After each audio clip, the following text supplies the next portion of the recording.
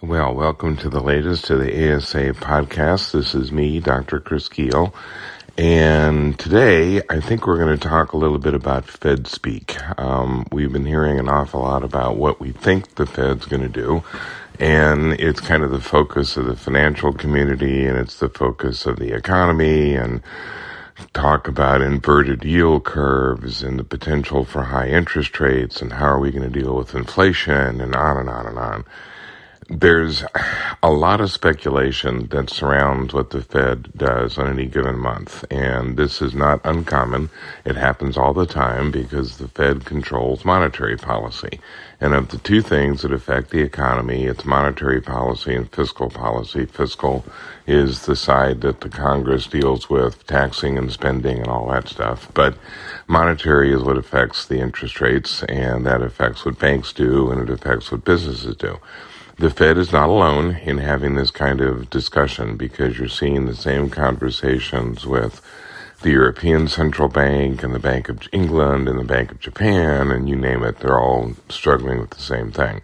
What it comes down to is simple. It's like, hey, we have a huge inflation issue. We are dealing with 11.5% of the latest PPI numbers. We're looking at CPI numbers and PCE numbers that are at least in the 8%, 7% range, and that's really high, much higher than the Fed or any other central bank wants to see them. So the discussion is around what is the Fed going to do about it. And what the Fed keeps trying to point out is that they don't really have control over what is driving inflation at the moment. What we're seeing is predominantly commodity-driven inflation. You know, the ASA member has certainly seen this. Everything from oil prices to anything connected to oil prices to you name the commodity, the prices have gone up. And when the Fed looks at that, they're like, well, that's not really in our purview. This isn't really a money supply situation. It's a supply and demand situation in which the commodity output has not been sufficient to deal with the demand. And the demand was exceptionally high last year, and this is still driving some of that increase. But most of it has simply been the crisis in the Ukraine and the fact that one of the world's largest oil producers is basically off the market for a while, maybe for an extended period of time. So the Fed continues to call this transitory, and it's something that is misinterpreted by many because we think transitory means temporary. But in Fed speak, it's not. What it means is that it is connected to something volatile like commodity prices. So the prices go up and down. We've seen it for years. Commodity prices don't stay stable. It always looks like some kind of runaway EKG. You know, it shoots to the highs and then it falls to the lows, and it's driven by the kind of guesswork between the producers and the consumers of these things. So at the end of the day, the Fed is saying, look, we don't want to jam interest rates up so high that it ends up sending the economy back into a recession. Because when you do have terrifically serious inflation like we had back in the 1980s, that's one of the things that you can do, is that you can push the economy into a recessionary period. That certainly controls inflation, but it does it at quite a cost. The latest comments that are coming from the Fed are kind of warning shots. If you listen to Lael Brainard a week or so ago, she's on track to be the next vice chair for the Fed.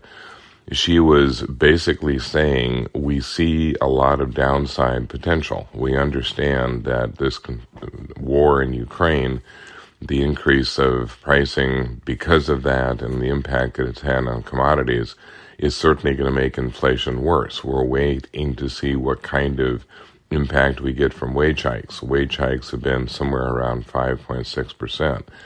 But then she immediately came back and said it's not necessarily going to be our response to hike interest rates hard. So we're still looking at probably 2.3 to 3% by the end of the year. That could change if there's really a sense of urgency, if there's a feeling that we have to slam the brakes on because inflation is just spiraling out of control. remember that when they do something like raise rates, it's kind of a blunt instrument because all they're trying to do at that stage is dry up money and get people to the point that they can't afford the prices that they're seeing at the pump or at the grocery store or anywhere else. I mean, that's all that restricting money supply does, is it just literally makes it harder to pay for these higher prices. The logic is that if the people that are being asked to pay this can't, well, the producers are going to have to lower their prices whether they want to or not because they don't have any takers. It's a very, very harsh way to control the economy, and like I said, it throws it into recession. So from the standpoint of the Fed, just remember that they have two mandates, and these often work in diametrical opposite ways. Mandate number one, which everyone is looking at them to do now, is control inflation. But mandate number two is to maintain full employment and growth. So if you do too much to do number one, you end up affecting number two badly. If you spend too much energy on number two, you end up affecting number one. So the Fed has to find a balance in there somewhere. And at the moment, they still seem to be leaning more towards let's maintain employment, let's maintain growth. We still have a lot of damage to recover from 2020, even into 2021. So at the end of the day, people who are Fed watchers are saying, look, they're unlikely to be really radical, even though people are pushing them to be that way, even though you still have some hawks within the Fed system that are pushing hard.